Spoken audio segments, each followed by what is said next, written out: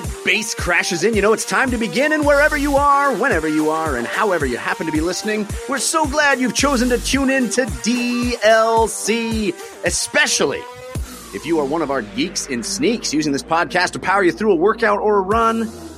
We're going to be with you in your ear holes for 90 plus minutes with gaming goodness, because DLC is your downloadable commentary for the week, delivered the way we love it to be, and that is completely free thanks to our sponsors this week, RX Bar, Simple Contacts, and Blue Apron. They are bringing the show to you. DLC, of course, the show all about games and their many forms, games played on desktops, laptops, and consoles, and also games that involve dice, luck, and cardboard. I'm your host, Jeff Cannata, that's spelled with 2 N's and 1 T, and I am joined, as always, by my friend / co-host / nemesis, the guy who cannot stop the Patriots from going to another Super Bowl, Mr. Christian Spicer. Hello, Christian. Oh, hey, Jeff, are you talking to me? I now only go by Mr. Chicken Dinner, so I don't. I'm sure we'll get into that. You're like living high on the hog now that you've actually had chicken for dinner, even though I don't think you actually eat chicken in real life. But no, it was chicken. You know, it's yeah.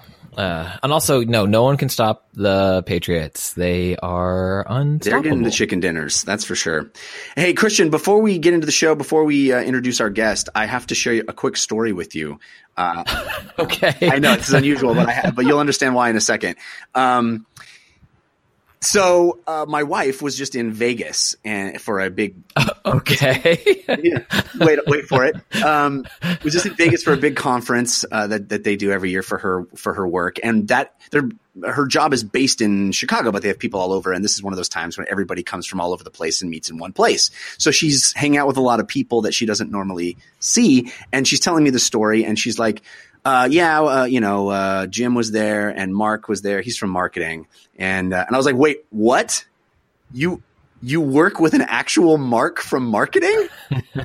And she's like, oh yeah, it's Mark. He works in marketing. I was like, oh man, I have to tell Christian this one. So, we have to have a disclaimer now that any relation to people living or dead is purely coincidental. Unless his name is Edding. Unless it's Mark Edding from marketing. Yeah. I think we're okay.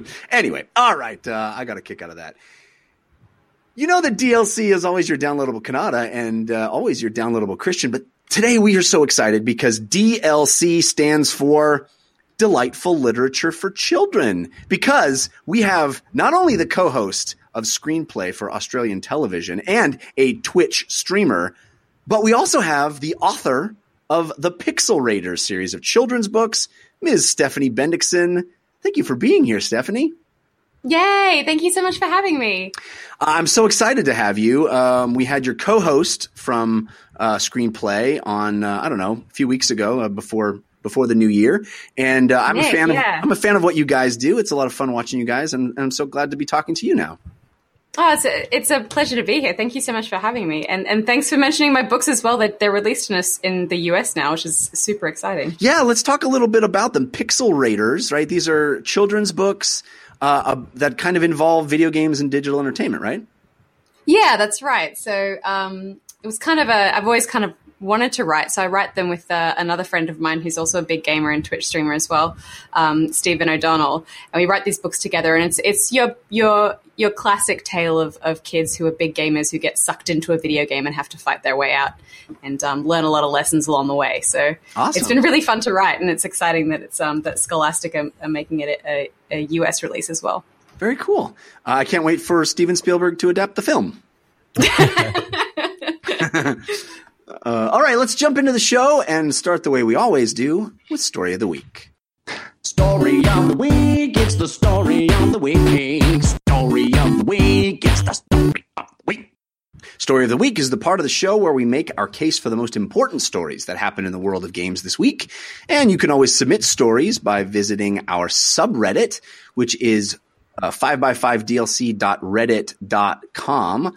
Lots of cool folks hanging out there. In fact, there is a new thread up this week with a new DLC community Discord server. So if you want to find some fun folks to hang out with and play games with, there is now a link to the Discord server over there in the subreddit. So why not check that out?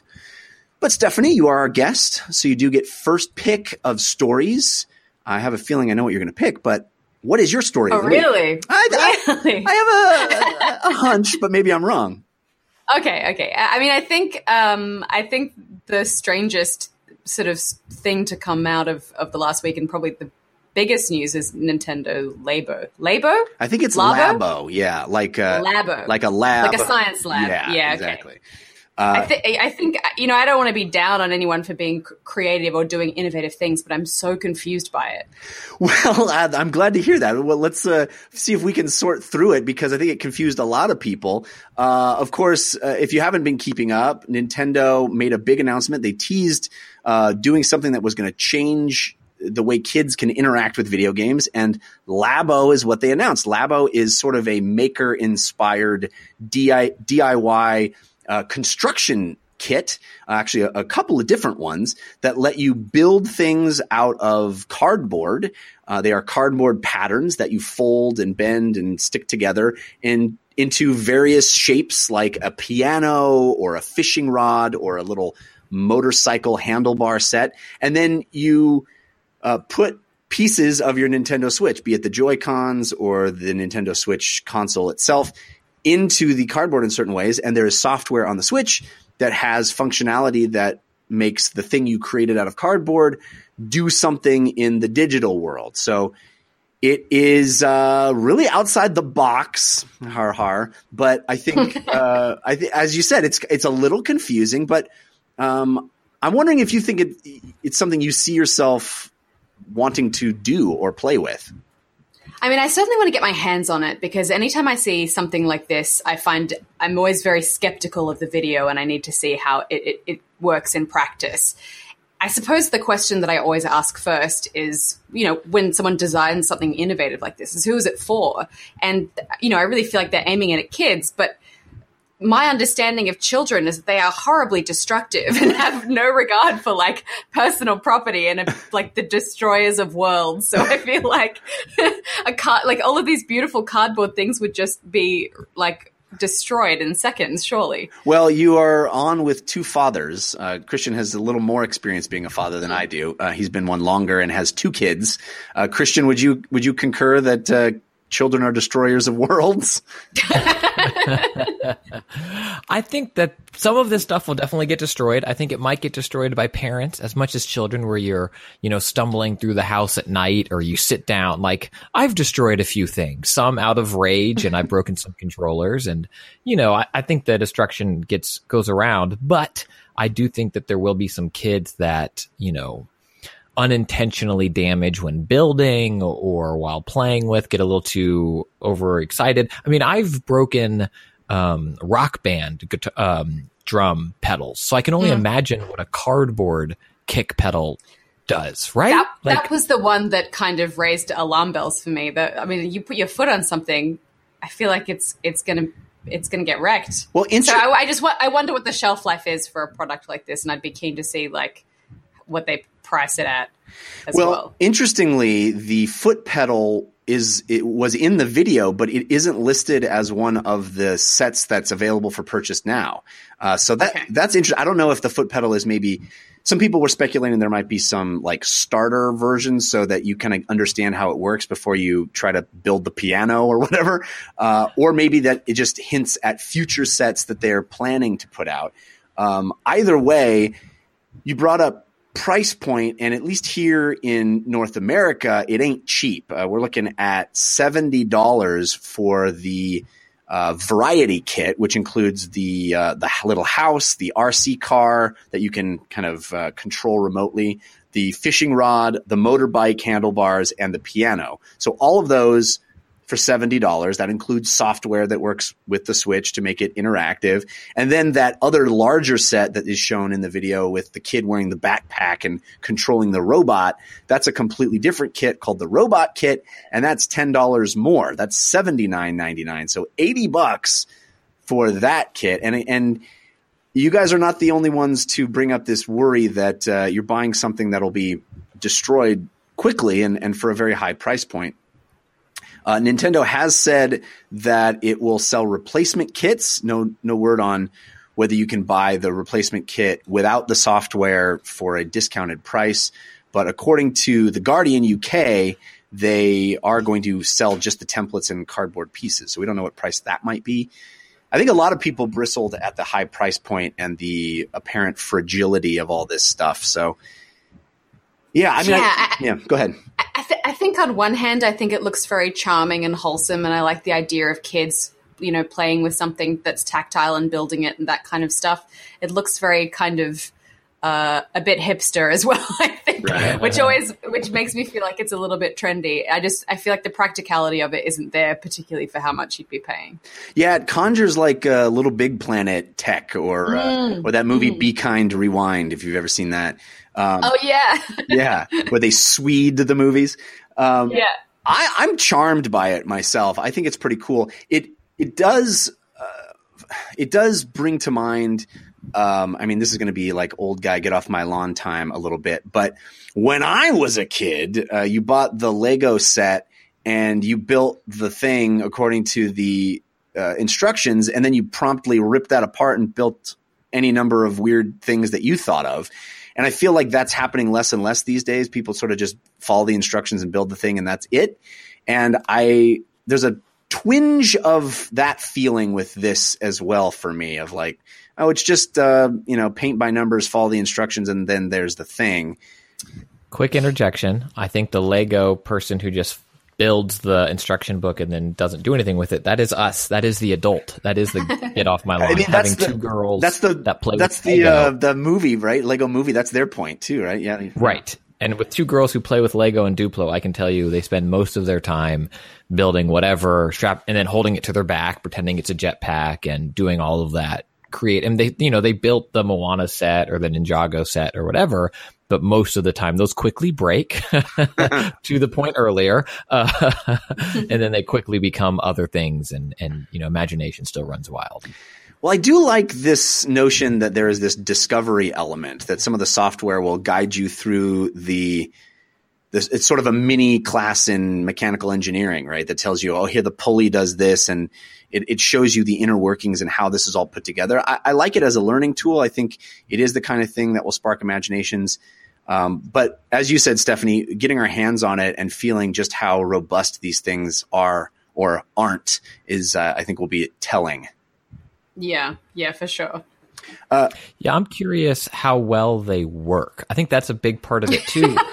Because like the robot, the punching, the stomping, and I had to send my left Joy-Con to Nintendo just because my left Joy-Con didn't work. Like it had that interference. You need to put goo in it or whatever it was to make it work.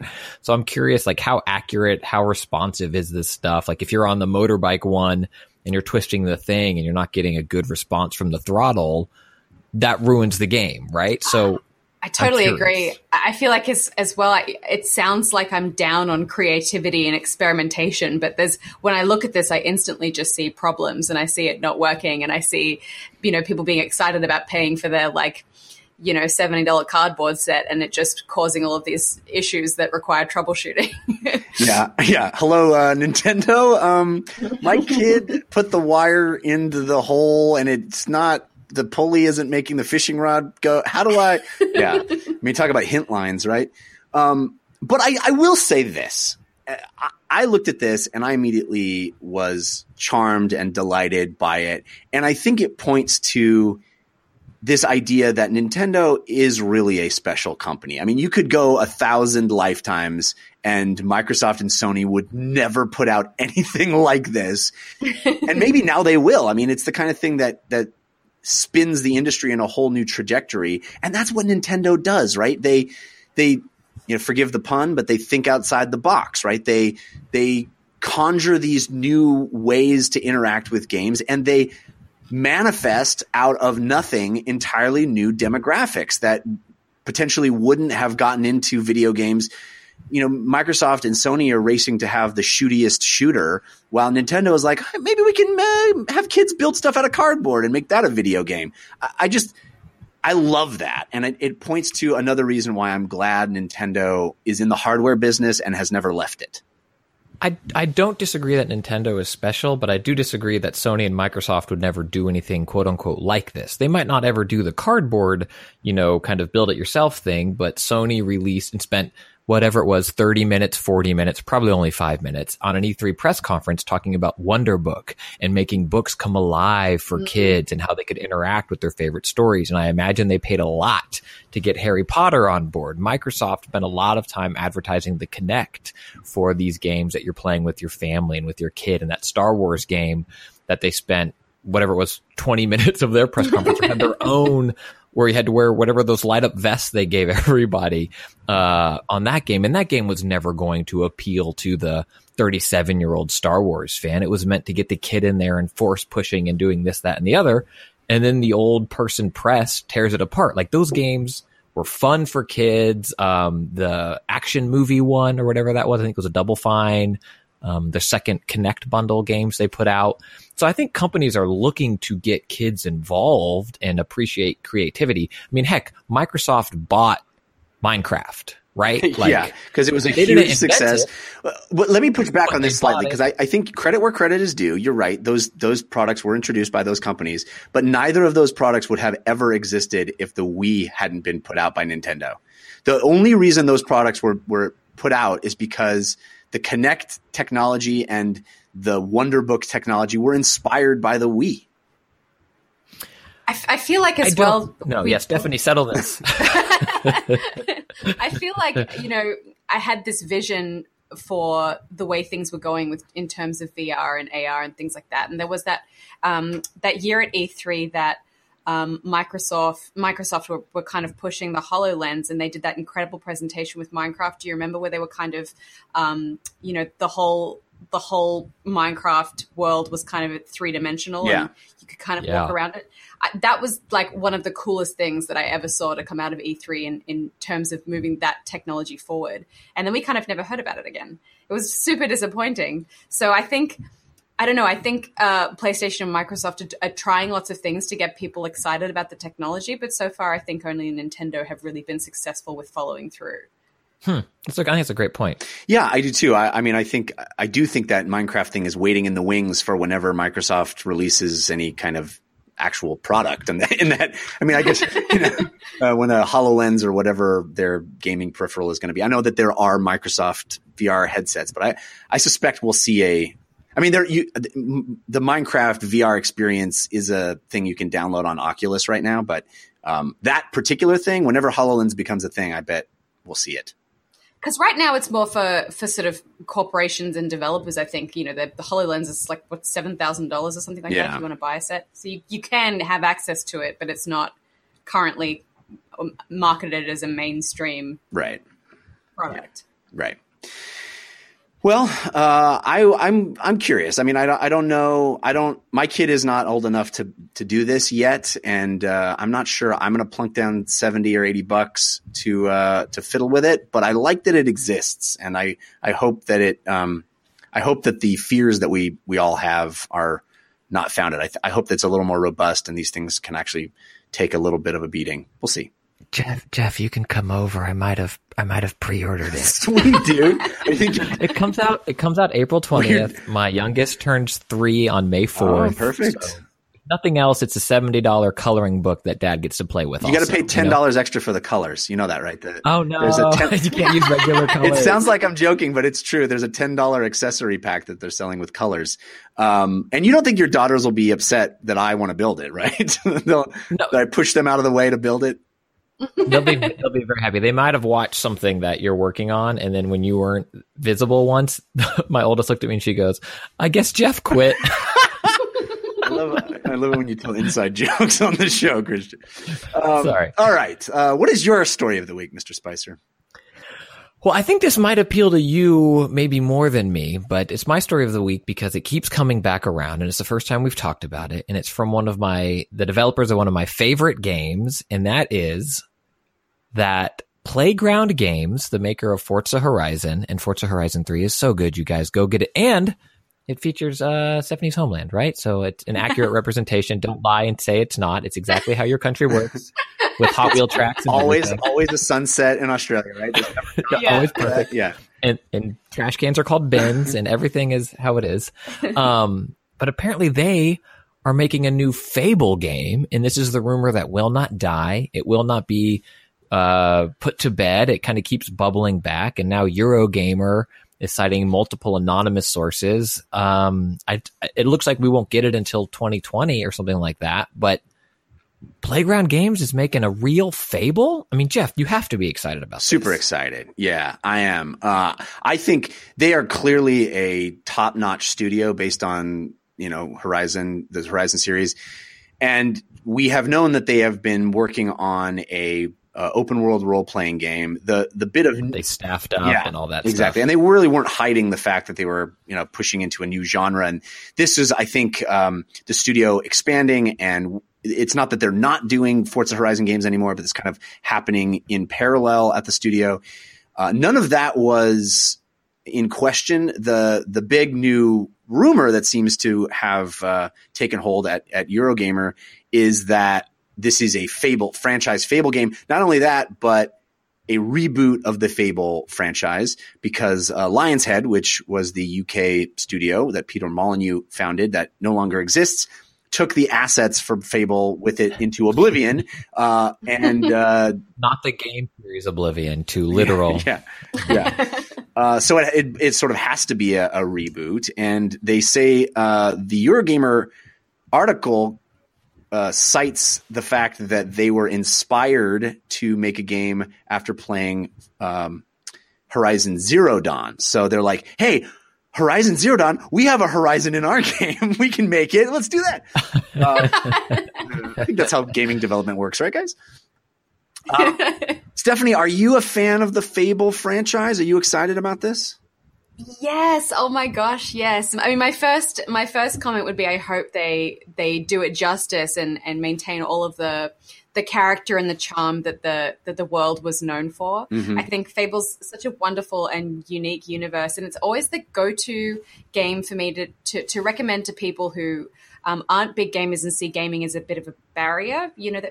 Modern gaming is a bit of a barrier for them. I think people are kind of scared of them and aren't sure how they're going to manage the controls or, I always suggest Fable to them because I feel like Fable is such an easy game to learn. There's so much character and joy to playing it, and it doesn't punish you, if you're not super dexterous or, you're still kind of struggling to learn the mechanics of open world gaming and things like that. Yeah. So, I love it, and I'm super excited to see what they do with it. So what would you say are the essential pieces that need to stay for a new studio to call a game a Fable game? I mean, does it have to have that cartoony art style? Does it need to sort of morph with you as you go from good to evil? Are those the hallmarks of a Fable game, or is it the humor? Is it, what would you consider to be essential for them to retain?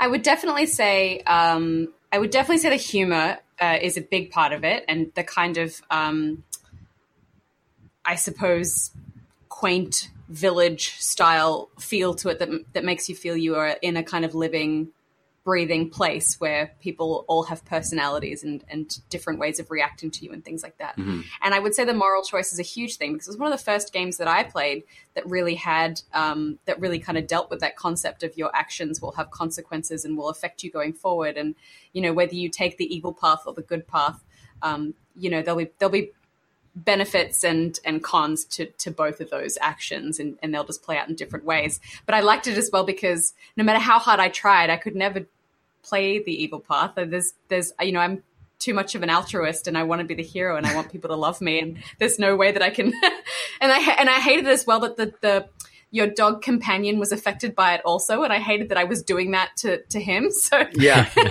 the same way. And that's another big part of it too. I think an AI companion of some sort is super important because when you're playing a game like that, it's amazing how much having an AI companion makes you so much more emotionally invested in what happens because you're constantly there looking after something and it's there with you the whole time. And when you do things that injure the dog or whatever it is, you feel that guilt, and it adds to that whole emotional sort of moral area. Yeah, I loved it. As Molyneux said, he brought love to video games. That's how you bring love, is that you add a dog that you have to look after. Christian, I'm love that you brought this up as your story of the week, but I never got the sense that you were a huge Fable fan. I know you're a fan of the Forza Horizon game, so is that more why you're excited for this, them branching out and doing something new? Yeah, I'm excited to see how they tackle this, and I like their inspiration, calling out Horizon Zero Dawn, which is our show's game of the year in 2017, and both of our, in our top fives, we, both really gravitated toward that game. So I'm curious to see, how this developer takes on that style of game, because I think a lot of what Stephanie said is true to the Fable series in terms of, its charm, and to me, Horizon Zero Dawn is not Fable. It is a great game, but I feel like it's a different style of world than how I picture Fable. Definitely. It was grim and dark, and at no part did it feel quaint. Well, maybe at the very beginning it felt quaint, but that went right out the window in Horizon. And so I'm curious how they kind of do. They learn the lessons of Horizon and maybe Breath of the Wild, and what a modern Fable will be like. And I think it has the potential, just as Horizon Zero Dawn and Breath of the Wild did, I think it has the potential to be the next great open world action RPG, because it's a new franchise, air quote, right? Being able to learn from all of these other games that have done things so well, and it's not being bogged down by an old engine or assets or anything like that, because it's a fresh start to this series, because they literally can't use any of those old assets like you mentioned. So I'm so curious. It's pretty exciting as well how much other games that have come out since then will inform their choices with this new one, because there wasn't really anything like it when Fable came out, but there've been so many other games since then that I feel like would potentially color the choices that developers would make. Like and there was so Breath of the Wild, perhaps? Yeah. And there's so many funny, quirky things that I remember. Like, I remember that if you ate too much, your character would gain weight, and you would have to eat celery and vegetables and things to lose the weight again. And there was also one of the features that I thought was so funny was that if you, if you slept with another character in the game and you didn't use protection, you were in danger of contracting an STD. Right. And if you, your character's stats would often display in the menu of the game along with your friends and stuff. So I could see all my friends, how many of them had STDs. And then I would just rib on them at work the next day. I'd be like, hey, man, what's been going on? Do we need to have a bit of a discussion about, safe practices in your relationships? That's awesome. But it does bring up, the idea that so much of what Fable is defined by the very specific sensibilities of Peter Molyneux, and the fact that he would not be involved in this reboot. You pointing out all those quirks make me go, yeah, it's a Peter Molyneux game, right? It's this weird, quirky thing. So I wonder how much they'll be able to capture of that, how much they want to capture of that, how quirky they want it to be, or if it will have a little more serious side to it along the lines of Horizon Zero Dawn. It'd be interesting. I think anytime they reboot something as well, you kind of want them to make it their own in a way. You need to hit that right balance between, giving people the nostalgia and the connection to the original that they love, but also trying to do something original with it to justify rebooting the game at all. For sure. Well, either way, it sounds like this isn't going to happen anytime soon. It sounds like a multi-year wait we'll have for this new Fable, if indeed that is what they are making, which is not entirely confirmed either.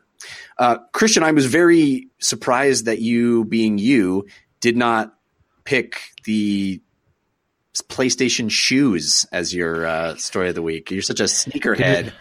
I'm recovering. Don't you want those? Don't put a bottle PlayStation of whiskey in front of sneakers?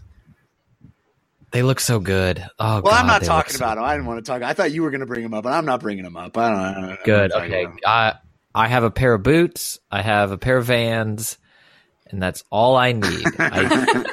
I have my shelf of Jordans and I haven't gotten rid of them.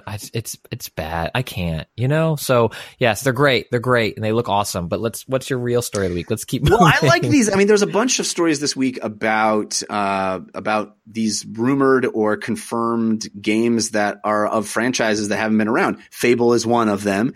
We also got a couple others that I'll lump in together as my story of the week. One of them is a new shooter based on the Alien franchise that's coming from Fox Next Games, which is the new division of Fox that does games, Next. And that was just started last year, and this will be one of their first games. Is it Disney overseen? That's a good question. Now that's Like if that's potentially happening, it's happening or whatever. It's interesting, right? Because Disney doesn't have the best track record with console gaming. It's kind of up and down, fits and starts, right? Yeah. So I'm curious because games take a long time.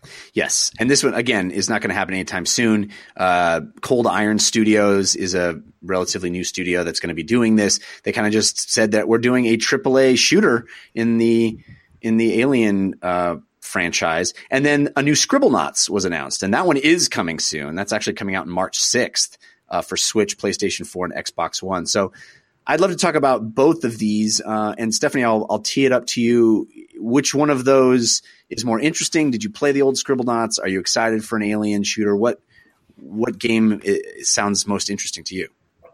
I mean, that's hard because they're literally the polar opposites of one another. It's true. It's true. Yeah. Although you can put an Alien in Scribblenauts. You can't put a Scribblenaut in Alien. That's true. I mean, I'm excited about the idea of another Alien game. I think the key thing that you need to hit, and which previous games haven't always, but is so important, is to get that real sense of suspense and kind of survival horror to the game. So I hope that however they develop this, it really has that strong element of suspense and fear, because that's just really what makes a good Alien shooter, I think. So and I love want to lean more toward the Alien Isolation than, what was the Alien shooter one, like Aliens versus Predator or whatever. Yeah. I think definitely. Yeah. I think because that's just really the kind of feeling that is conjured up within you when you think about Alien. And I think you can capture that so uniquely in a video game in a way that you can't when you're watching a film. So why not really kind of sort of push that? Yeah. That's, I mean, I'm super excited about that. But a new Scribblenauts game is awesome too. I think it's just so...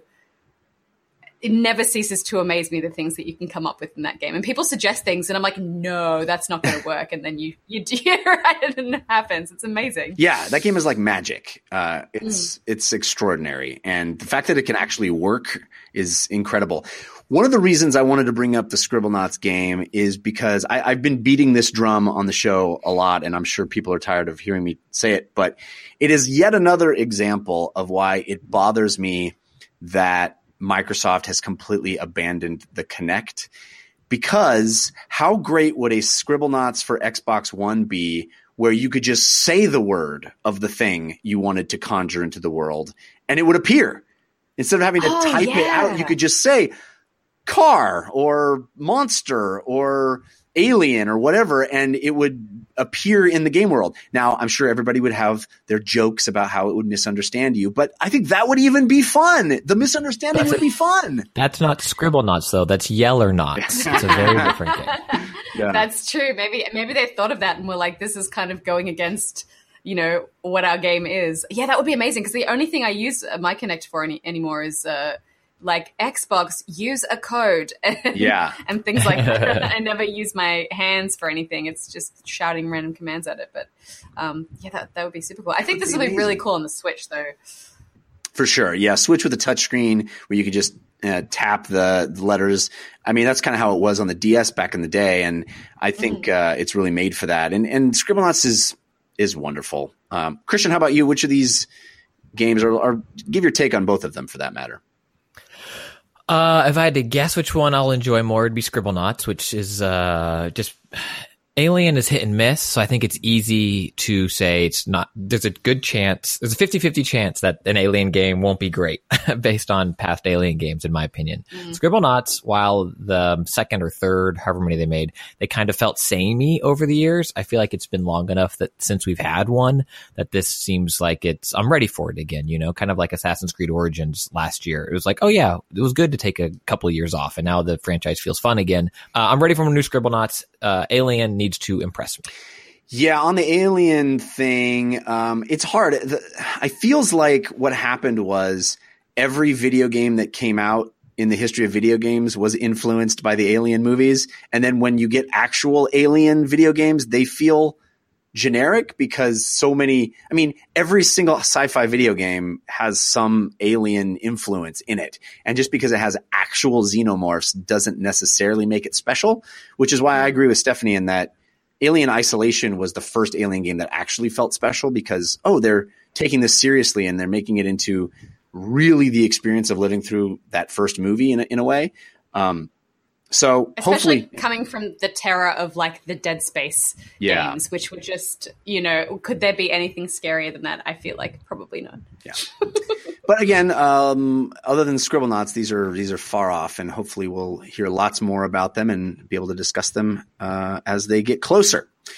So let's talk about games we have played. But first, I want to thank our sponsor, RxBar. I got to tell you, Christian referenced the fact that he and I have been working together on some stuff, and we've been going into an office. And one of the things I've noticed, Christian, is that you and I have both been bringing in RX bars to the office. This is true. Yeah. This is true. RX bar is a whole food protein bar. Okay, so what does that mean? It means that it is a bar, a nutritional bar, that's made with 100% whole ingredients. The whole idea behind RX bar is that they are transparent and upfront. The label of the bar tells you what's in it, nothing more, nothing less. That's what's in it. It doesn't have a bunch of chemicals and craziness and sugars and all kinds of crazy stuff. It's just the core ingredients: egg whites, dates, nuts. On the front of the package, these are the ingredients that make up the texture and taste. Those go on the back, 100% real cacao, coconuts, etc. So this is a snack that'll fill you up, as Christian and I do when we have to skip breakfast to do the awful commute that we have to go through to get to work. Because we don't have time for breakfast. We grab an RX bar. And I'm a person that has had protein bars and the like a lot in my life. And I've rarely enjoyed them. I sort of do it as a necessity because it's like the shortest distance between 2 points, right? Is just have a protein bar. But I almost always dislike the texture and the taste. And they're always chalky and bad. But RX bars actually taste delicious, which is even more amazing because you know what's in them. They're not juicing it up with all kinds of garbage. It's actually really good and good for you. They're gluten free. They're soy free and they're dairy free, and they come in 11 flavors. I don't know. Do you have a favorite flavor, Christian? Honestly, no. I just grab one and go. That's the beauty of it. And I'm not saying this just like, oh, here's the thing. Like, I literally reach into the box, grab one and take one. And I haven't had one yet that I don't like, which is a lifesaver because I really am running out the door after taking my kids to preschool and then getting on the parking lot that is an LA freeway. I really love the berry flavors. There's a blueberry and like a mixed berry. That's my favorite. But there's like chocolate and peanut butter one is awesome. There's a chocolate coconut that's amazing. These are really, really good. And guess what? We are going to give you 25% off your first order of RX bars. Give them a try. If this is something that you've been doing, eating protein bars and not enjoying how they taste or how they even more than that, how they feel in your mouth, give these a try because it was a complete revelation to me. rxbar.com. I believe it's /DLC. But then you use the promo code, which is DLC at checkout. You get 25% off your first order. So that's rxbar.com/DLC and the promo code DLC. Check them out. I think you're going to like it. Ooh, what you playing this week? Tell us. Ooh, what you playing this week? Tell us on the playlist. Time now to talk about what we've been playing. And Stephanie, I am so excited to hear you talk about Sea of Thieves because this has rocketed up my anticipation list. You're playing the closed beta, or is it an open beta now? I think there's an open beta now. I had a bit of time in the closed beta with some friends, and now I'm getting into the open beta, and it's super exciting. So I'm assuming you're playing it on Xbox One and not PC, right? No, I'm actually playing it on PC. So I think all of my friends usually go PC, so I chose that. And then this was just one of those occasions where everyone was like, yeah, we're all playing on Xbox. And I was like, no. But then, of course, we can all play together anyway. So, right. Yeah, I think it's such a fun game so far. But I jumped in by myself, and I had no idea what I was doing. And then I got in a boat, and then I crashed, and my boat sank, and then I got eaten by sharks, and all within the space of about 5 minutes. And so I jumped back in with a bunch of friends, and it really is a cooperative game. Like, you can play it by yourself, but to really get the joy out of it, you need to team up with people, form a little pirate crew, sail out in the ocean seas and start looting. Start looting. Yeah. I love it. I am very much excited for this game to come out. I played it at a number of events, and all of my experience playing it were like you just described your first experience where it's like, oh, I drank a thing, I got drunk, and then I fell off the ship, and then the ship went away, and I died. And I was like, okay, well, clearly I'm not doing this right. But I think it's also about that. It's also about the wacky misadventures that happen and befall you. I mean, that's part of the fun, right? Yeah, I think it's not a game that is giving you a whole lot of objectives. You're really just trying to make it happen with your crew, and it's very manual in the process of how you do things. So you have to manually hoist the sail and angle it in the right direction, and if you get shot, there's no part of the interface that's telling you what to do next. So when the ship started taking on water, we were kind of like, how do we stop this? And we were like, oh, well, we managed to salvage some planks of wood and we were storing them in barrels downstairs. So maybe we use those. And then sure enough, you pick up the planks of wood and you use them to patch the hole in your ship. And you've got to do that every time you get hit.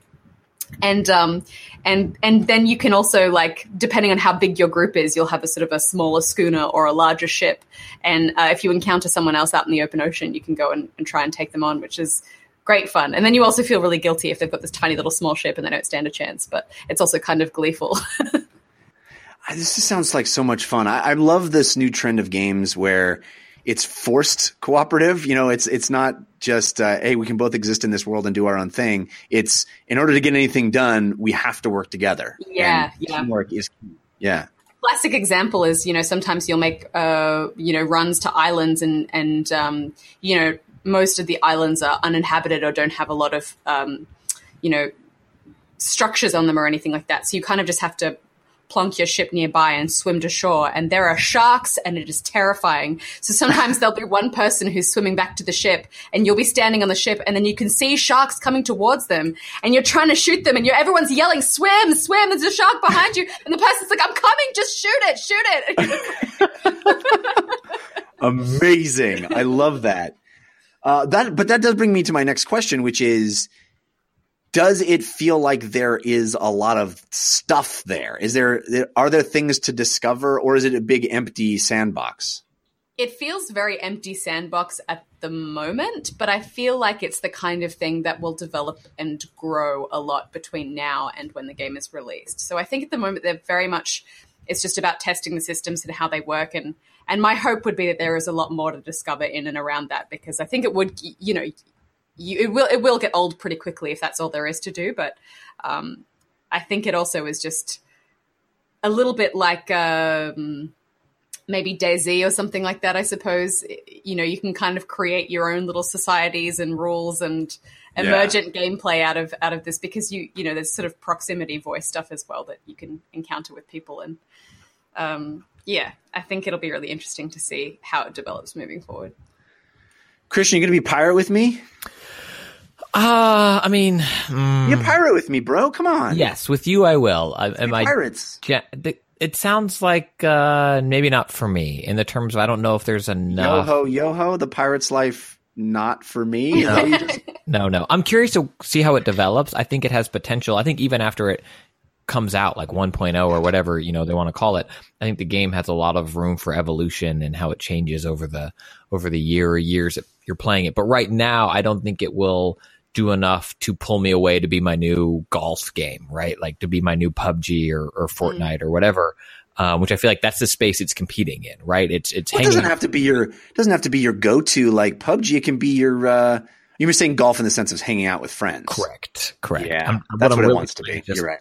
Hanging out with friends, and that's what this game is competing against, because that's what PUBG is for me. That's what Destiny was.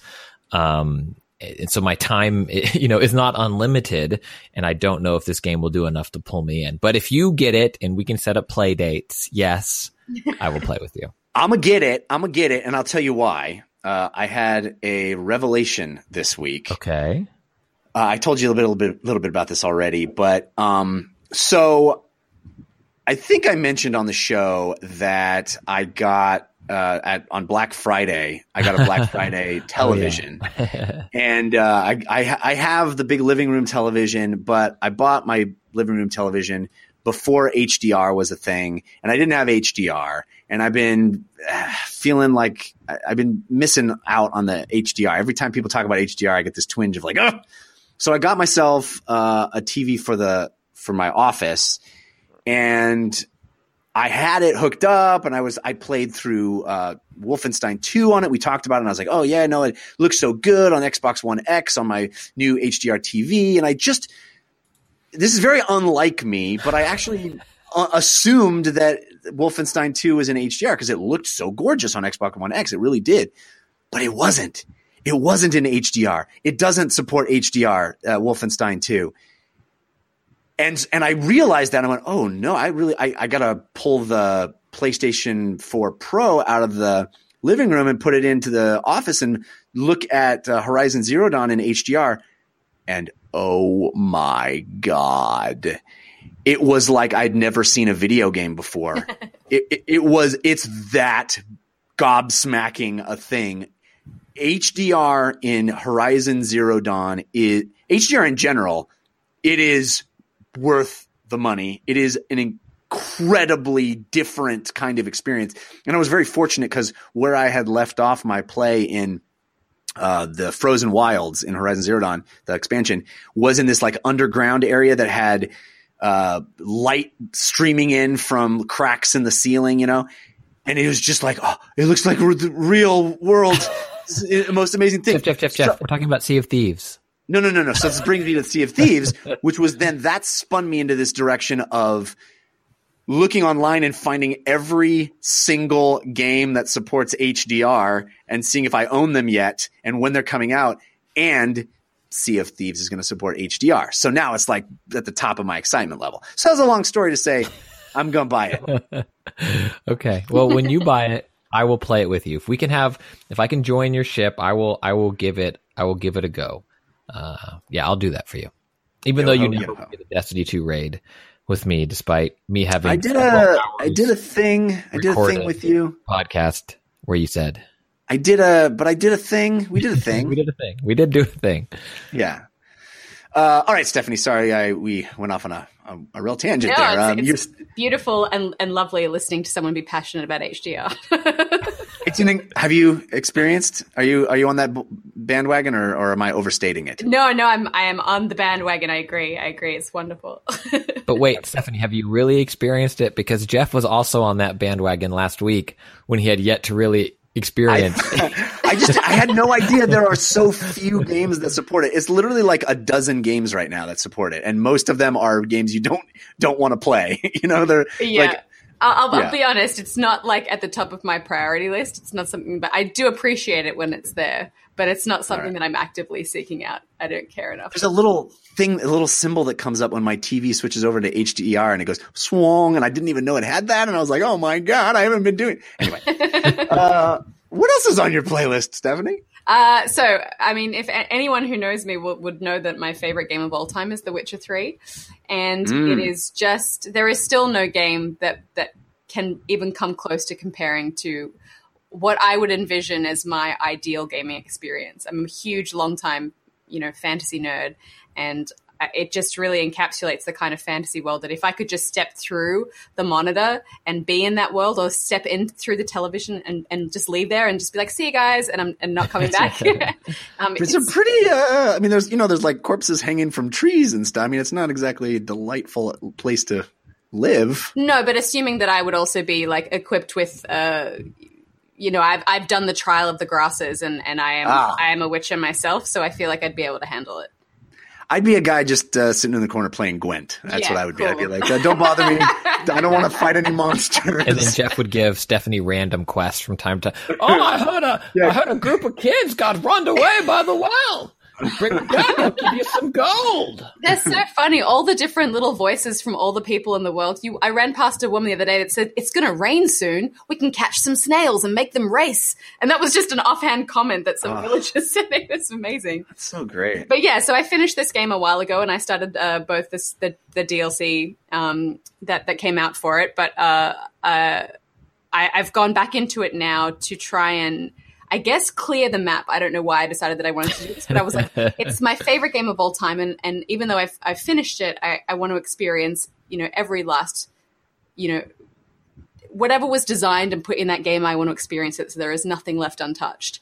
And I'm only now realizing just how big a task that is, because even though I've kind of worked my way through every single side quest, and this is a game that when you're playing it, you can't actively complete every quest without leveling past it at a crazy rate. There are so many quests in there that you end up at level 25 and there's still like a million level 13 quests for you to be able to do. So you kind of, the best way to play it is to kind of play the whole thing through at your own pace, and then you're going to getting gear and experience, proportionate to your level.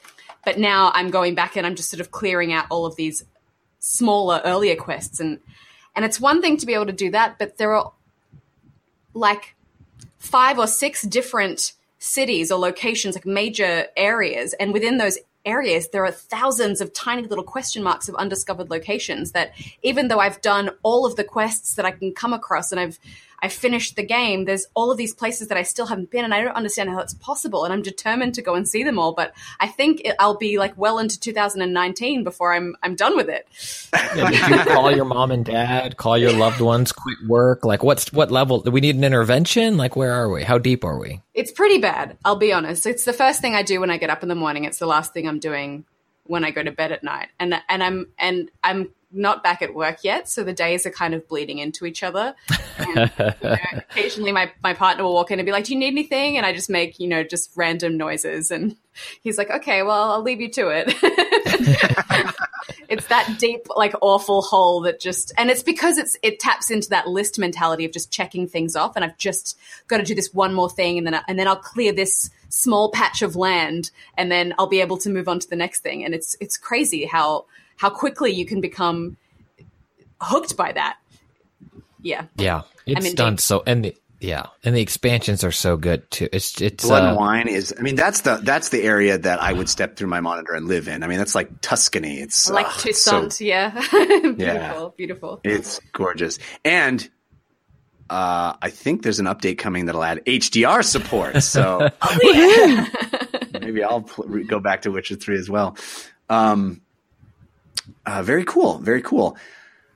Are you going to stick with it? Are you going to keep knocking away at those other quests, or does it feel? Sometimes when I do stuff like that, I feel like I should be in other games. I'm spending too much time in this game. Yeah, there is that fear in me that when I get to the end, I'll just be like, what have I really accomplished? And what have I done with my life these past few weeks? But there's also, I think because it is my favorite game, there's a part of me that doesn't want it to end, but also is just enjoying the process of being back in that world again. And while there are some sort of parts in the map that are just clearing out monster dens or finding, little hidden treasure things, there are so many little quests that are just small, tiny side quests that are so unique. I came across one yesterday that was, I went to this village and they were like, oh, these horrible storms have been plaguing our town, and it all started when that tower appeared. And so, we've sent people up there, but none of them have come back. So, of course, Geralt, takes on the job, and he gets there and some wizard is trapped inside this tower because he bought the tower from a previous wizard who had died, but had put this incredible magical security system on the tower that stops anyone else from entering that isn't that wizard. And so then he ends up, trying to talk Geralt through undoing this spell. And the whole thing was just so elaborate. And I was like, I would have missed all this had I not come back. I remember that quest. I did that quest. Super cool. And you're right. The writing, even on the side quest, the completely skippable side quest, the writing is so strong. And really, one of the reasons I'm so excited that it sounds like we're going to get CD Projekt Red's next game, Cyberpunk 2077. It sounds like that's going to be announced at E3 this year. So, oh my gosh, I'm so excited. Yeah. Stephanie, I don't know if you finished this game or not, though, because I feel like as you were talking, I was seeing your episode of Black Mirror being written. So I don't know what happens when you cross off that last to-do list, that last check mark in The Witcher 3, but I just don't think it's going to be good. Just leave one undone. Yeah, okay. My hope is that the portal will open and I'll step through into that world and that'll be great. And then I'll die immediately and that will be the end of the Black Mirror. Right, yeah, okay, bro. I was saying Black Mirror, it never ends well. So, Christian, this chicken dinner that you couldn't wait to talk about. Oh, man, feels good. Oh, it feels so good.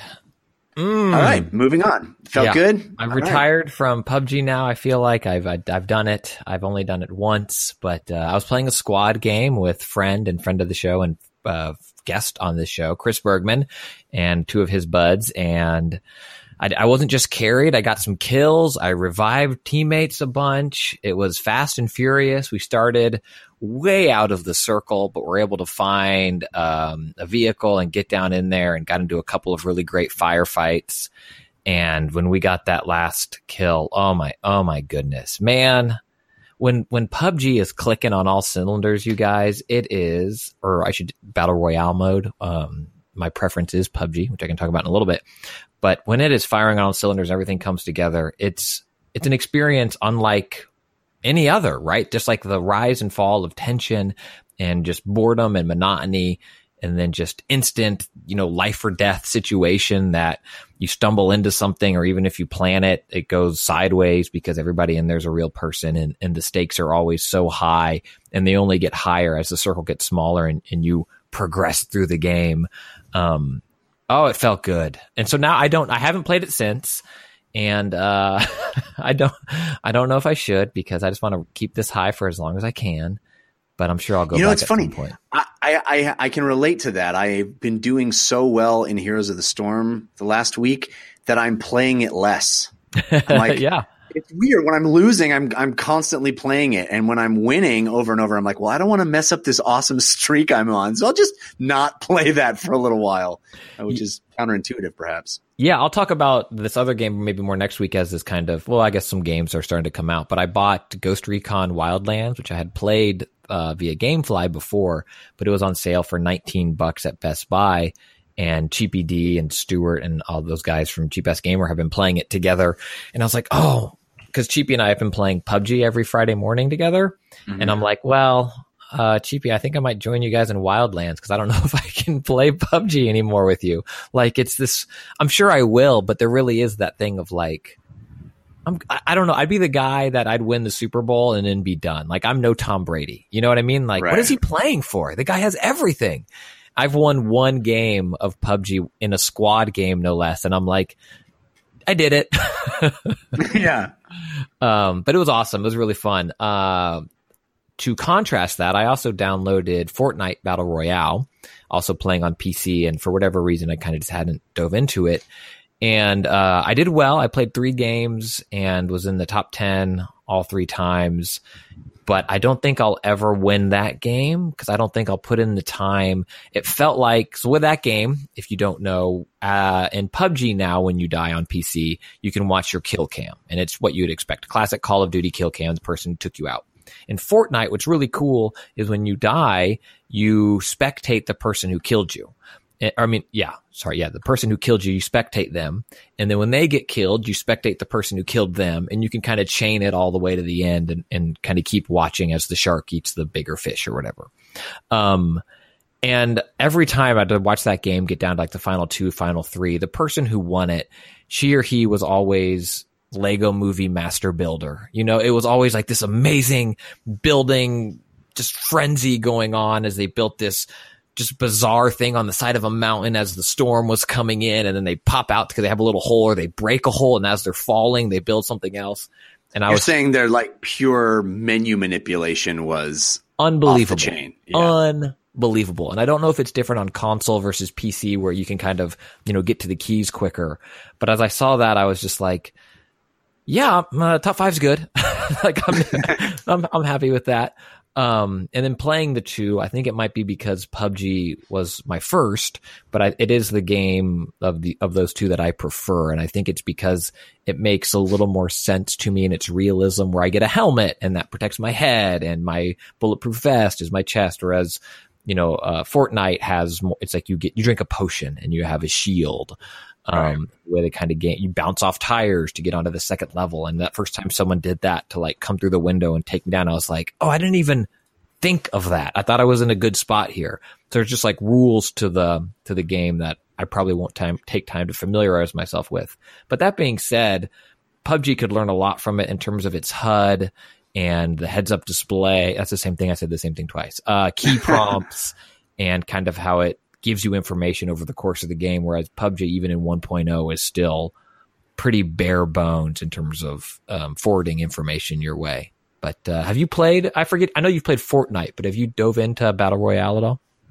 No, I haven't played Battle Royale mode in Fortnite. I watched my nephews play it, and they seem to be enjoying it very much. I really like the art style and world of Fortnite. I just am not drawn to any of these games. I played I bought PUBG and played it with some friends, months ago, and it's not.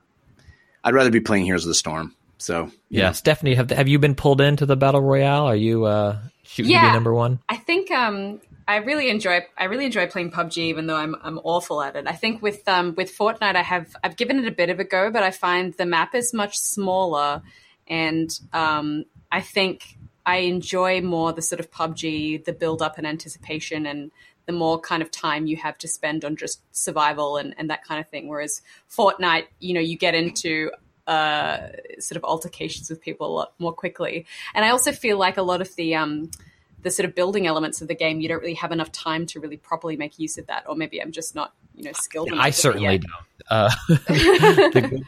But you're right. I know they've expanded or added new stuff to the map for Fortnite, but it felt much more like a Ratchet and Clank in terms of like I was running and gunning and shooting, grenading, and hopping around with my shotgun or my rocket launcher. And PUBG, it feels like it's source material, right? It feels much more like Arma or even Counter-Strike to some extent, where it's slower and more methodical. And Fortnite was not that. But man, these games aren't going anywhere, guys. These games are not going anywhere.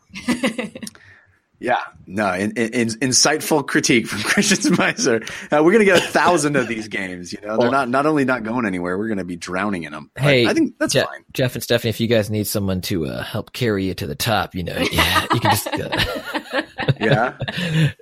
call Bergman and see if they have a free spot on the squad.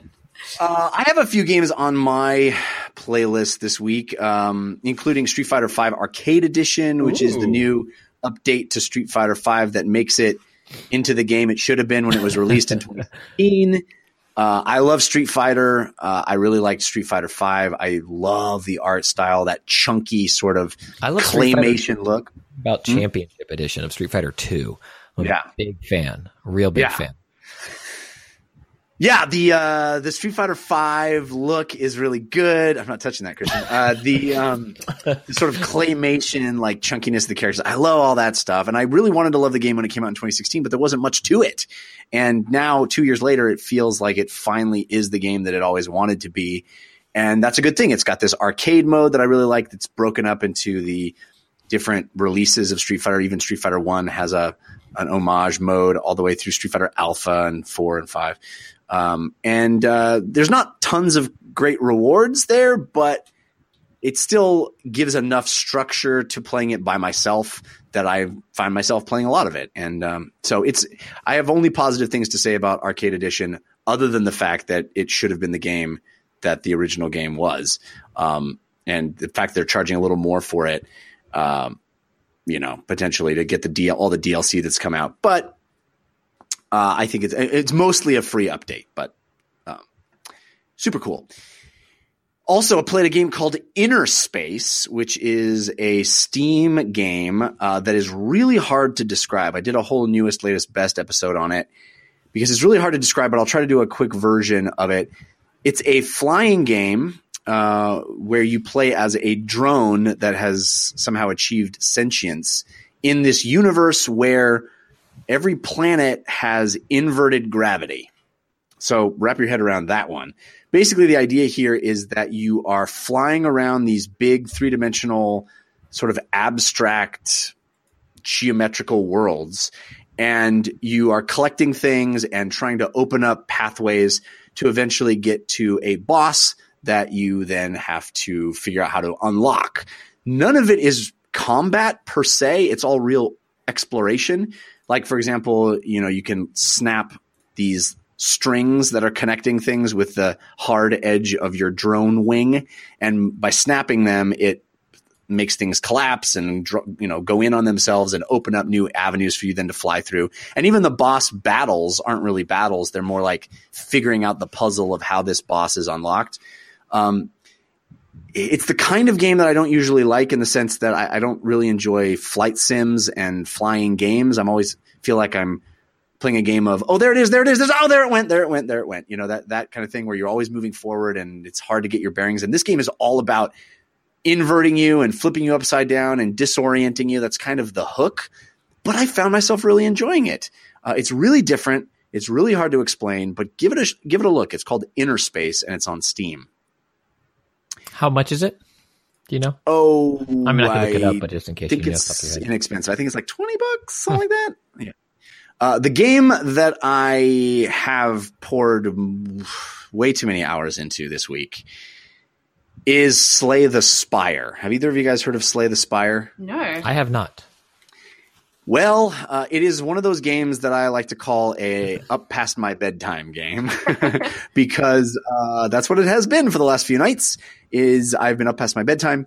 Christian, you know that I have a fondness for card games. I have a fondness for games like Hand of Fate and Card Hunter, and the one most recently that I went gaga for was Dream Quest on iOS, which was a very ugly game that had really elegant mechanics.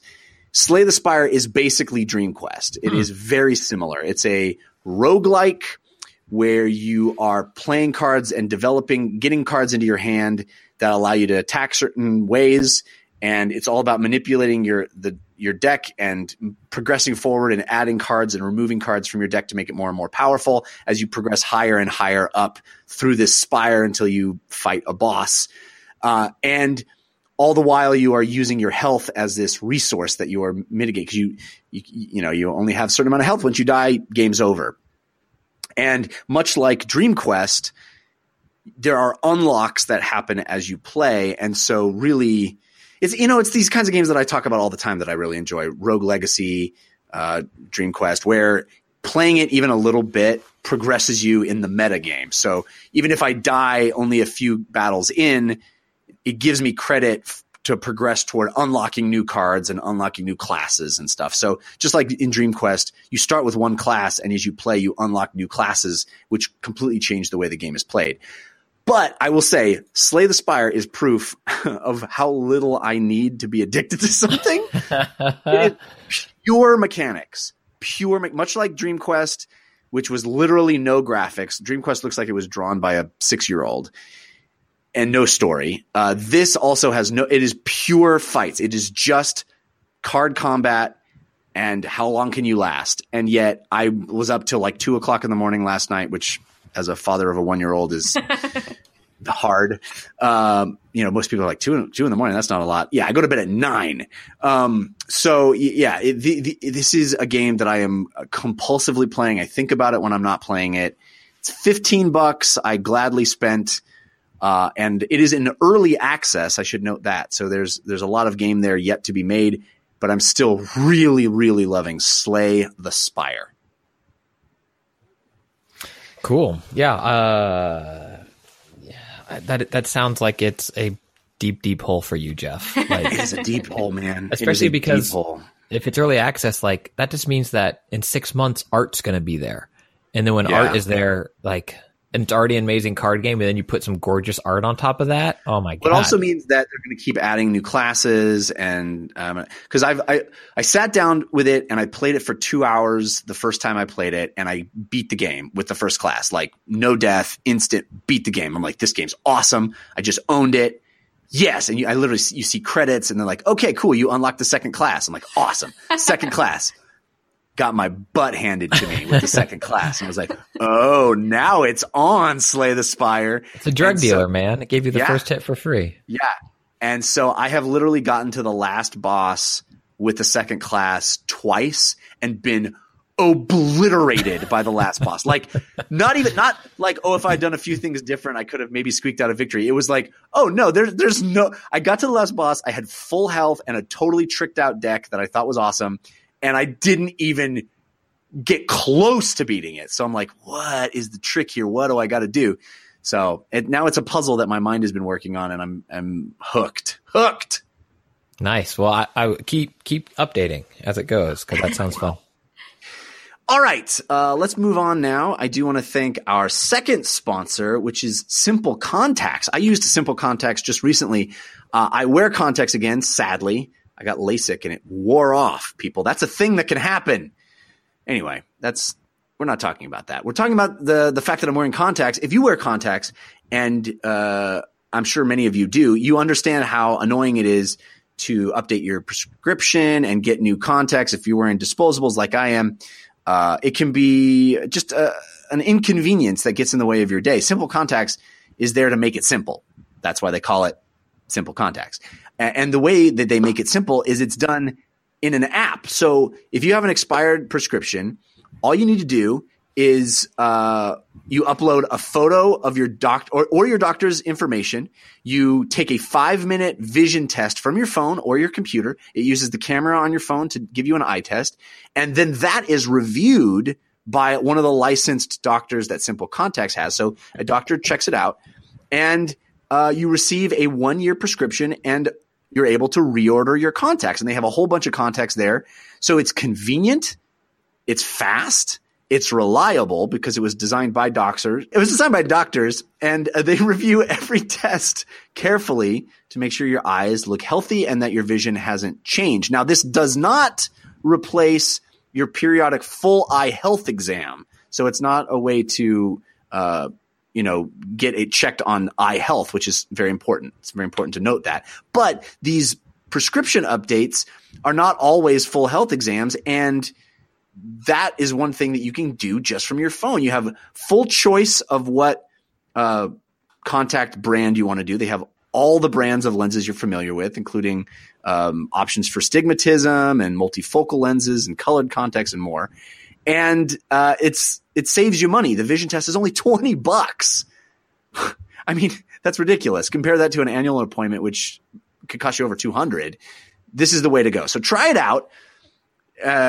You get $30 off your contacts when you go to simplecontacts.com/DLC or enter code DLC at checkout. That's simplecontacts.com/DLC and promo code DLC at checkout. $30 off your contacts.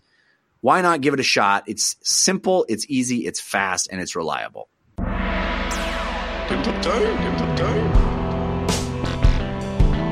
Right now.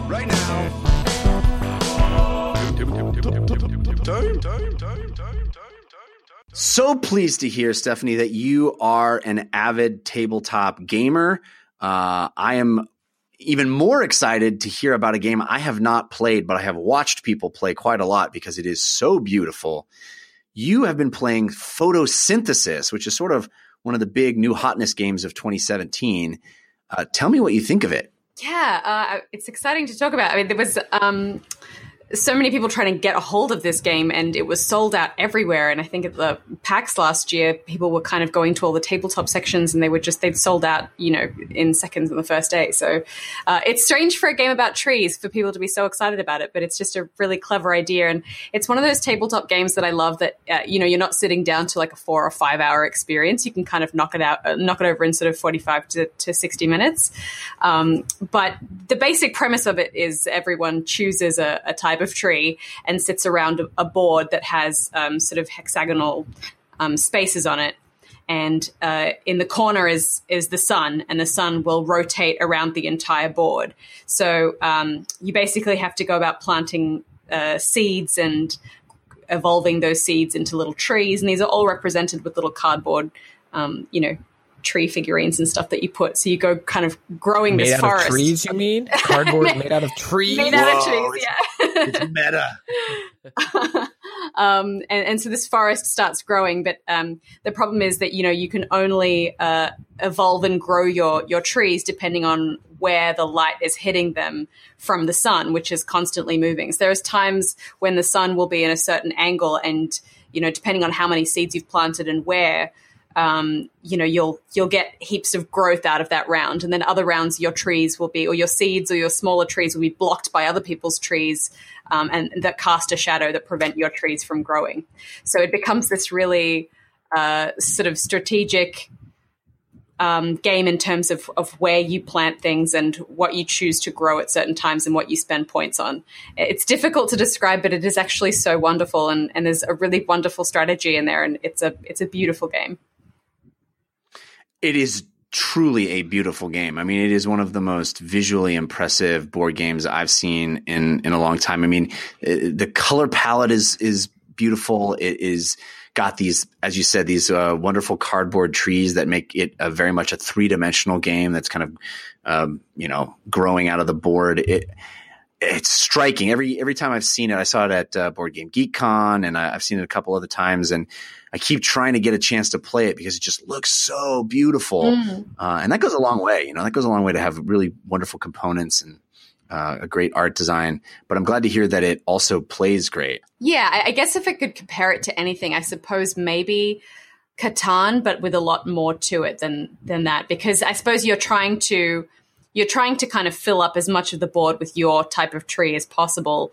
And at the end of the game, only fully grown trees that have been harvested will count towards your final score. So you really have to focus on whether or not you spend your points on trying to spread out as many trees as possible, or focusing on a core group of trees that you kind of grow into their full form in the number of turns that you have is kind of where the strategy is. So yeah, I really like it. I like it as well because it's one of those games that, I have a lot of friends who are hardcore tabletop gamers, and you can get them excited about sitting down to a 4-hour game of Talisman or something like that. But a lot of other, friends in my life just don't get as jazzed about the idea of that. So I like this one as a kind of a good middle ground. It's easy to teach people the mechanics of it, and they can commit to sitting down for the duration of the game and not feel like they're going to want to walk out halfway through.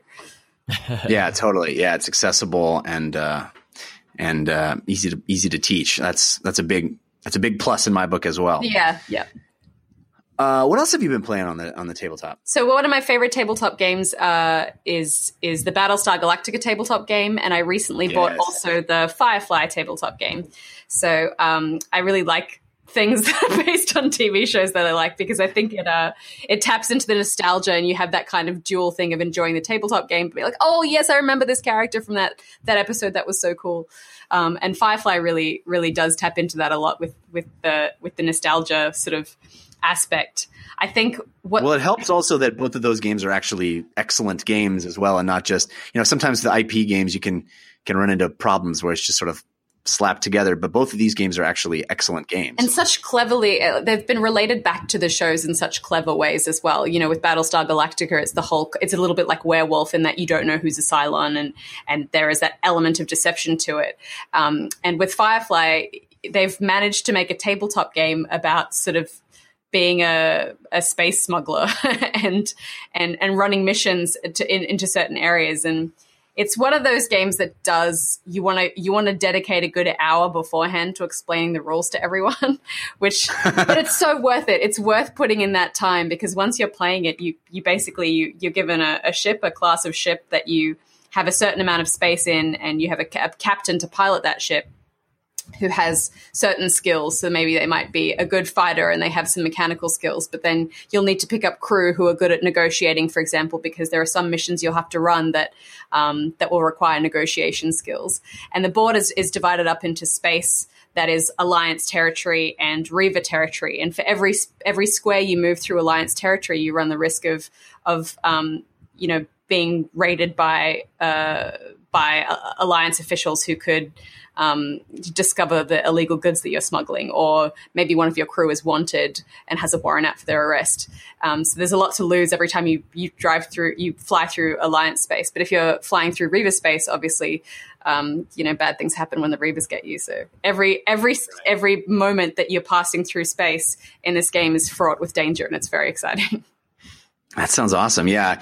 It's a pick up and deliver game, right? Where you're picking up goods and you're moving them across the map into certain areas, which definitely fits that theme of one of my favorite shows ever. It's funny, you don't hear people talk about Firefly very much anymore, but man, it was one of the greats. Well, playing the tabletop game actually prompted me to go back and watch the whole series and the movie again, because it had been that long. Yeah, so I sat down and watched the whole thing with my partner, because you're visiting certain planets, and you'll have to pick up missions from Patience, and I was like, oh, I remember Patience. I believe she's going to shoot me again, and I was like, I remember that episode. So yeah, it's a really fun game, and there's so many. It's a long game. You kind of want to put in some time with it. So like you want to make it one of those games where everyone comes over in the morning so that you can plan to finish it by the evening. But it's really fun and it's really exciting, and there's so much. As much chance as there is strategy, and it's really wonderful balancing those two elements, but also, trying to get ahead of your friends. Yeah, it's funny. You mentioned the Battlestar Galactica game, which came out, I think, right at the tail end of the height of that series. And I remember being all excited and playing that game and watching the series, and ultimately disappointed by how it ended, but neither here nor there. But now it feels a little like, oh yeah, that show. But it's funny because Firefly, the game came out well after the show is already gone. And so it doesn't feel like, oh yeah, that show, because it doesn't feel like it was even trying to capitalize on something that was happening. It's more already working on a nostalgia place. I don't know. I kind of give it more credit that way in a weird way. But it's so funny because Battlestar Galactica was one of my favorite shows of all time, but I don't think it's held up very well. Whereas I think Firefly is somehow a little bit more timeless. And maybe that is because it was just one season and it was very much kind of existed in this little vacuum of space and time, but ended before its time. Yeah. It never got messy. I think Battlestar and a lot of shows like that, and even Buffy, to keep it, Joss related for Firefly, there's always episodes and seasons where the fans, and it's different for different people, but it's like, oh yeah, Buffy's great, but you got to get to season 2 and then skip season 3. And then, Joyce is just a real problem in season 6, but the show's great. Or like Battlestar, it's, the middle of season 3 just really slow, and there's a romance that no one cares, but the series is fantastic. I say to people, watch Battlestar until the moment you hear Jimi Hendrix, and then stop watching it. That's such a clear moment if you've watched the show. I want to talk about a board game, another social deduction game. I really love social deduction games. It's called Don't Mess with Cthulhu. Social deduction games, if you haven't picked it up already, is the idea that people have hidden roles and your job is to figure out who is what so that your team can win and you don't get messed up by the inevitable traitor in your midst. And most social deduction games, I like a number of them, including the aforementioned Battlestar Galactica, but there's a lot of these free-form social deduction games like The Resistance and Werewolf, One Night Ultimate Werewolf. And in most of those games, it is just free-form discussion. It's just, okay, we all have our roles. Now let's talk and see if you can figure it out. And that's fine, but oftentimes with groups, you describe the game and you kick it off and they go, okay, now what do we do? And it's like, well, you talk. Well, okay. All right, I guess we talk. And there's not enough structure to it. And one of the things I really like about Don't Mess with Cthulhu, which I've played quite a lot now, is that there's something to do. There's something to be done. And the social deduction happens as you're doing the thing. So you have different roles, and then you have these cards in front of you. And one side of the equation has to try to find cards that are hidden among the cards that are passed out among the players. And the other side is trying to prevent those cards from being revealed. But everybody has cards in their hand, and you are able to look at those cards and know what you have, but then you place them in front of you and shuffle them. So you know what you have, but you don't know which card is which. And what you have to do, whoever turn it is, has to select a card from in front of somebody and turn that card over to reveal it. Now, if you're a good guy, you're trying to reveal these special cards. And if you're a bad guy, you're trying to prevent those cards from being revealed. So if you have any of those cards, you don't know which is which. So you're trying to convince people, okay, I have one or I don't have one. And you're lying or not lying depending on which side you're on, but something has to be done. A card has to be turned over. So it's not just a free-form discussion. It is literally a means to an end of like, okay, well, I got to turn a card over. And the other little twist is whomever's card you turn over, it becomes their turn next to turn over a card. So if you are convinced to turn over somebody's card because you think they have one of the idols, and it turns out they are a traitor, then you've given them control and are potentially making it harder for you to win. Really easy, really simple, really fast game, and a clear directive every turn. Can you look to your dog to see if you're good or bad? Like, how am I helping? If I eat too much while I'm playing, am I going to get fat? Like, what are we talking about here? Oh, I see. You were doing a Fable callback. It took me a second. Anyway, that's called Don't Mess with Cthulhu. I highly recommend it. It is a quick, fast, great social deduction game. If you like social deduction games, those are games basically where you lie to your friends. Lie right in their face. I have such a love-hate relationship with those games because it ties back into that thing of me wanting everyone to like me, right? And, yeah, I've heard of relationships break up over games like that, so I get very wary of them. Isn't there that moment where you look at your role in those games and you find out you're a good guy and you're just like, oh, thank God I don't have to lie and be an a-hole right now. I'm so happy I could just be honest. And you worry people won't look at you the same way afterwards because they're like, wow, I really believed you. You were such a good liar. And now I feel like everything I know about you is wrong. Yeah, so I guess play these games at your own risk, but it can be fun. Wait, you were the werewolf the whole time? Wait, were you really in Vegas for work last weekend? Totally. All right, well, that is going to wrap up our show. We do have our parting gift coming up. I also have to thank our final sponsor, and I've saved the best for last. I want to tell you exactly what I did before we started this show tonight. It's a Sunday evening here in California, and my Sunday evening was spent preparing dinner for my wife. She got my young son, Jack. He's a little over 1 year old, and she got him fed and was feeding him, and I got to be the awesome husband and partner to make my wife dinner. And how did I do that? I did it because of Blue Apron. If I was just tasked with making dinner out of thin air, I would not be the awesome husband and partner that I got to be. Out of thin air? Yeah, the Blue Apron gives me all the things I need. It gives me the recipes, it gives me the ingredients, and those are shipped right to my house. If my wife was like, I'm going to feed the kid, what's for dinner? I'd be like, I think there's like a tortilla in the fridge. This has not only improved my life, but it has improved how I feel about my marriage and my, how I feel about myself in regards to how cool I could be for my wife. Tonight I cooked. I even brought it out here. I have this. You can hear it. This is the little piece of cardboard that I cooked tonight. I didn't cook cardboard. It's the recipe upon which the things that I cooked. Anyway, you get it.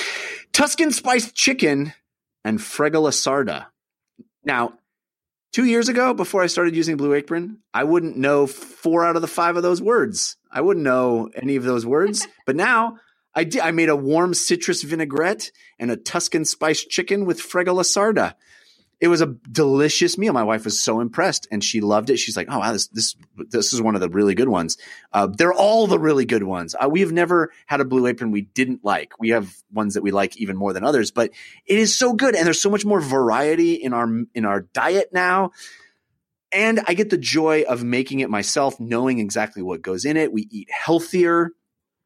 These are awesome recipes. I love Blue Apron. I begged them to sponsor our show because I am so enthusiastic about it. And the cool thing is now I get to give our listeners their first dinner because that is what you get if you go to blueapron.com/DLC. It's a $30 value, blueapron.com/DLC. Go there, check it out, sign up. You get your first meal. Check it out on me. Not really on me. I'm not paying for it. I just, because you listen to the show, that's why you get it.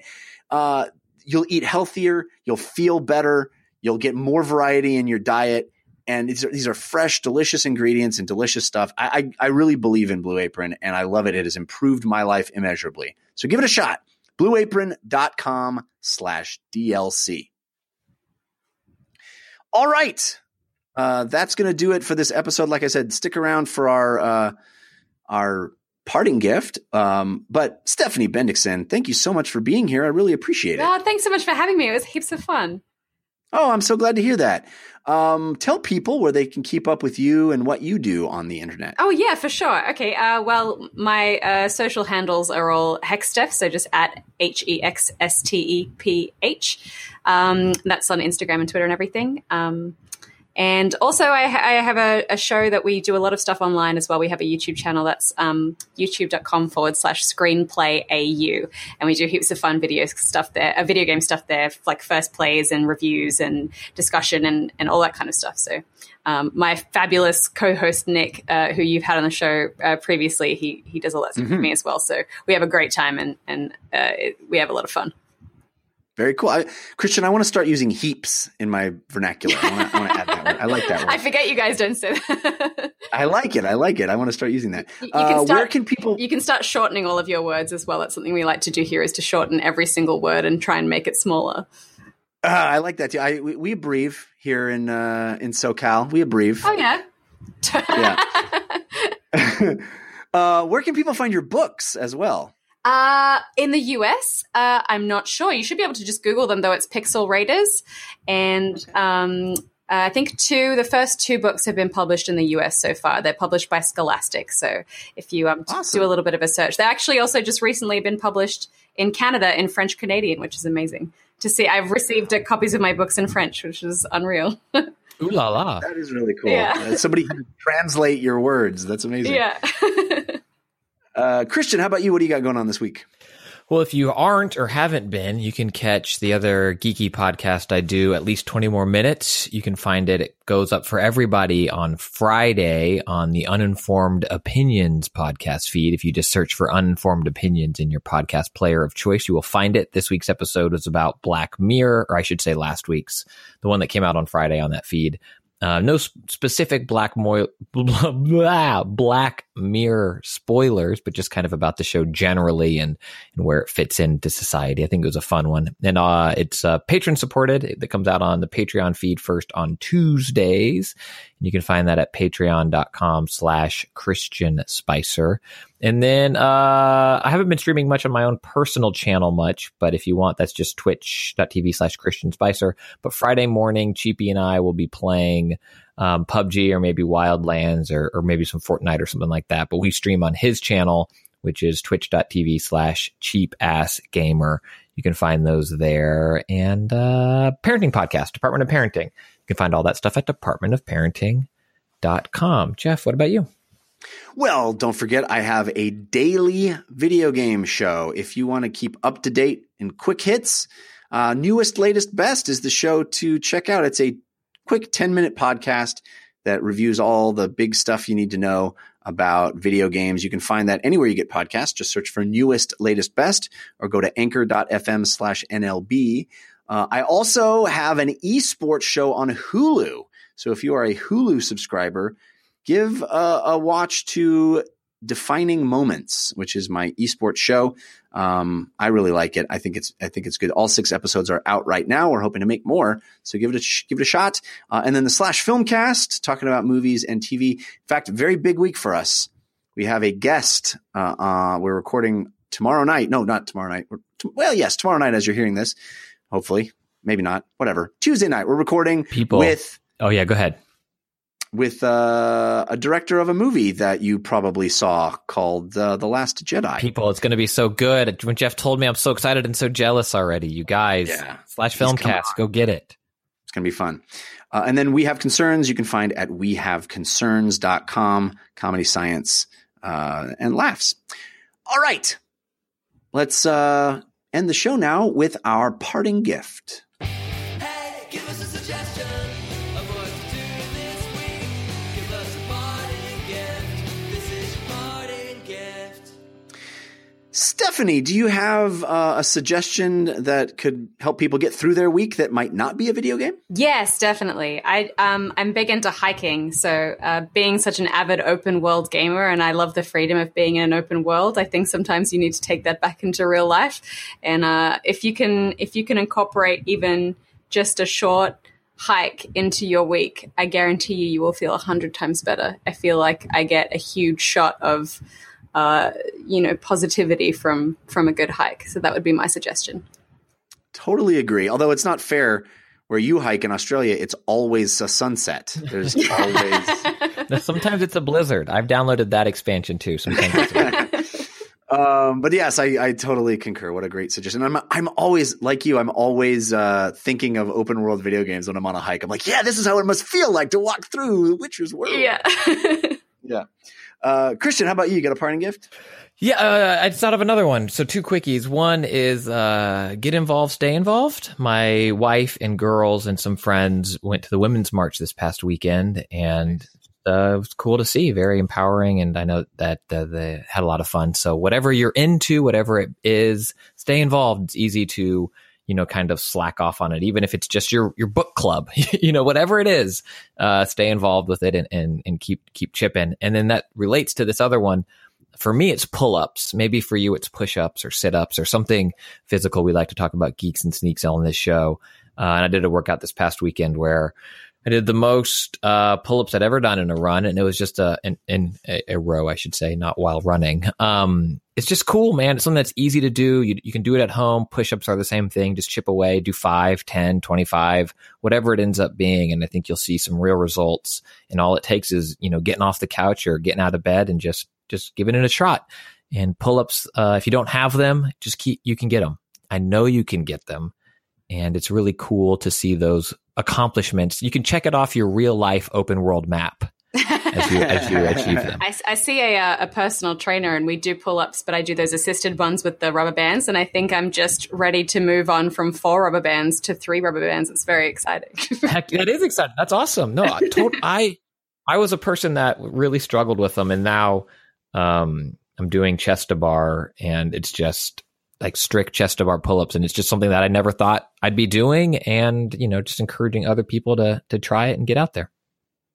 Awesome. I'm going to let's talk about a listener one first. This comes from Tony from San Diego. He sent it to dlcfeedback@gmail.com, where you can send any of your feedback, anything you want to mention about the show, or a suggested parting gift, as Tony did. He says, I want to suggest a comic book for this week's parting gift. Let's get weird. My parting gift is the new volume of Doom Patrol by Gerard Way and Nick Darrington. Tight writing, eye-popping artwork, and some really wacky characters make this a fun read that's truly like nothing else. The first chapter is strange, but stick with it through the volume and you'll be left wanting more. Thanks for the great show. Week in and week out. Here's to 2018. Thanks, Tony. Awesome suggestion. Doom Patrol, the comic book.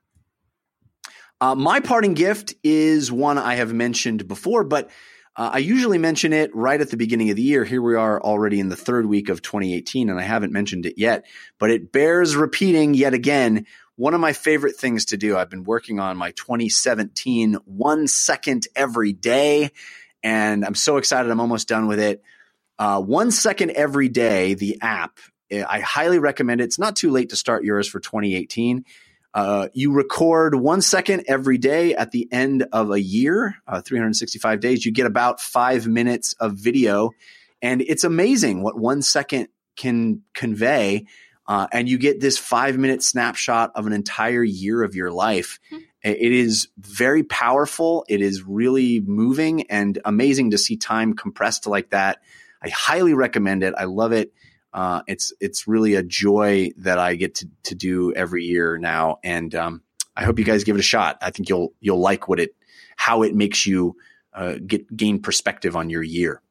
1 second every day. I think it's available on both iOS and Android. Yeah, friend of the show. Yes, indeed. Caesar, the creator of that. All right. That's going to be it for this episode of DLC. Thanks again to Stephanie Bendixson and Christian Spicer for hanging out with me. Thanks to our musical contributors, Patrick L. and Sean Madigan and Zero Star for those bumpers. And thanks to everybody that hung out in the chat room. You guys are awesome hanging out with us on a Sunday evening here in the States. And contributing in real time to the show. We really appreciate that. Thanks to all of you that download the show and listen to it. We appreciate that as well. Feel free to give us a 5-star rating on your platform of choice if you're so inclined. That does help people find the show. We will be back next week. Until then, think about what you put out into the world. Make it a better place.